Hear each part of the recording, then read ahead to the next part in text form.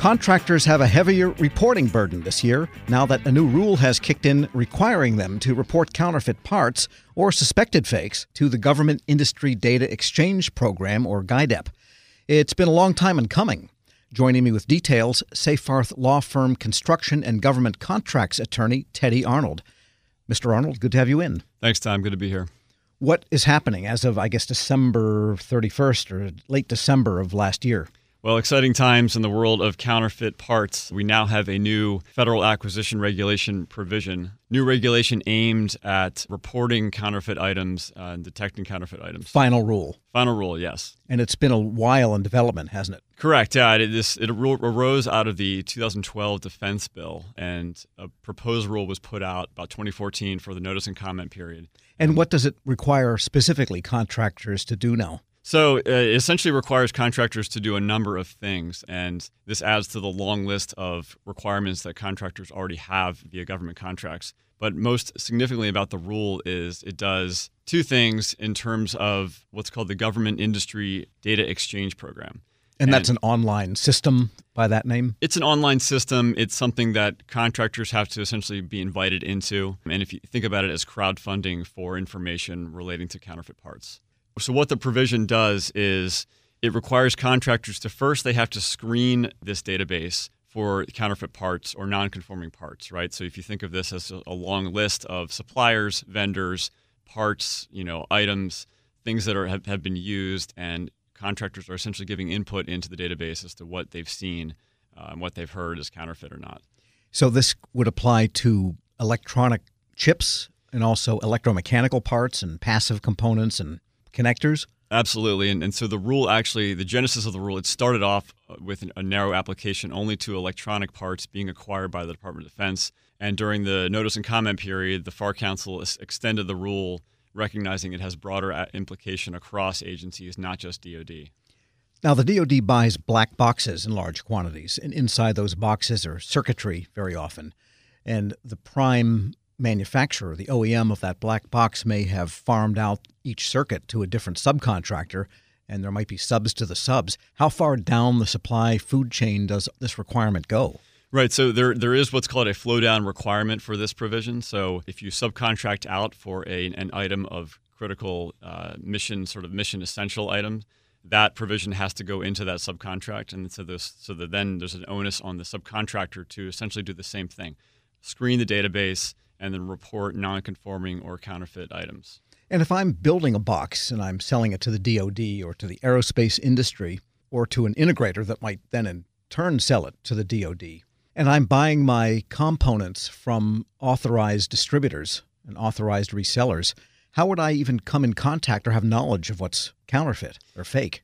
Well, so that's the real challenge for contractors, right? So the requirements really are you have to screen the database for what's there, and then you also have to report what you find in the course of your own business. And so the challenge is going to be, how do you recognize counterfeit, or what the rule says, suspect counterfeit parts? And essentially, there's a sort of credible evidence standard. So if you have credible evidence to believe the part is either non-conforming or counterfeit, then you have a reporting obligation.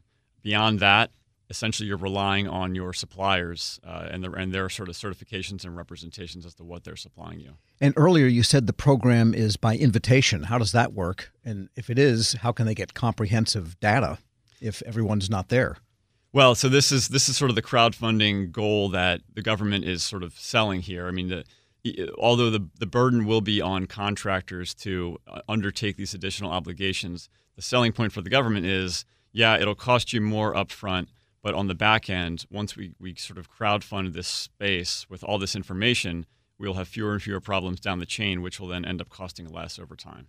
We're speaking with attorney Teddy Arnold. He specializes in construction and government contracts at the Seyfarth Law Firm.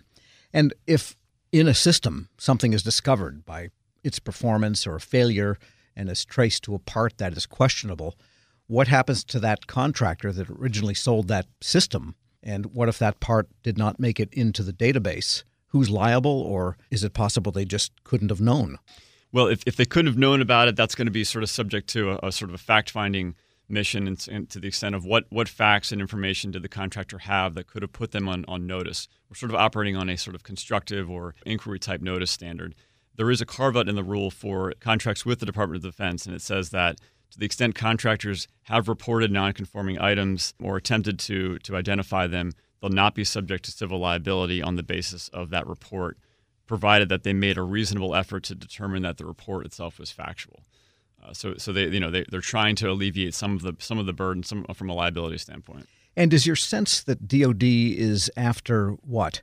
Is it cybersecurity breaches and backdoors that might be built into counterfeit electronic components, or is it the fear of the simple failure of a part and therefore of a system, which would risk life and property, or both?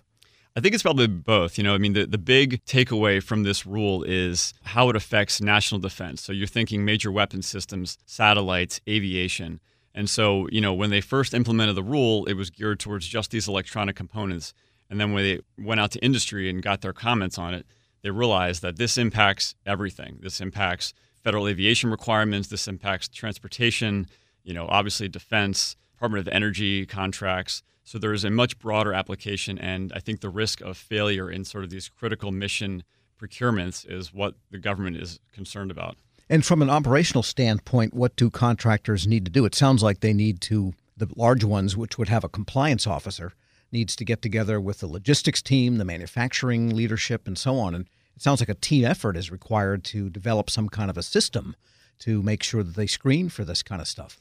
There is going to be an upfront cost to contractors in terms of time and resources and money to comply with this, and you're correct. So they're going to have to interface with the database, become familiar with the industry exchange program, understand how you're supposed to report things, understand how you're supposed to screen as the rule requires you to do. And you've got to have a good handle on your supply chain. You got to know where your parts are coming from. You got to have oversight over your subcontractors. There's multiple layers of how this will affect contractors, all the way down the chain.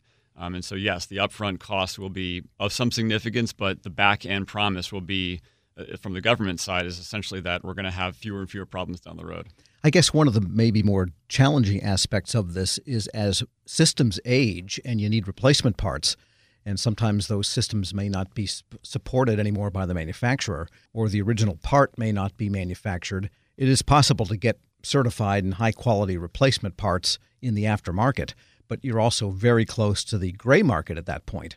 And so for the older systems, and DoD's got lots of those, that seems like a more challenging situation. Yeah, you mean in terms of sort of sourcing where Correct. These, right? Yeah. So absolutely. I mean, the black market or the gray market, as you describe, that's going to be always a risk that's lingering. And it's a big part of the electronics industry. Oh, no question. And so, this idea of how contractors are going to identify what the regulation calls counterfeit or suspect counterfeit parts, or the second component, which is major or critical non-conforming parts, right? Those are parts generally that have not passed inspection or failed testing, that kind of thing. That's just going to be a challenge going forward. All right, so this is an important rule and one that contractors better get on the stick about.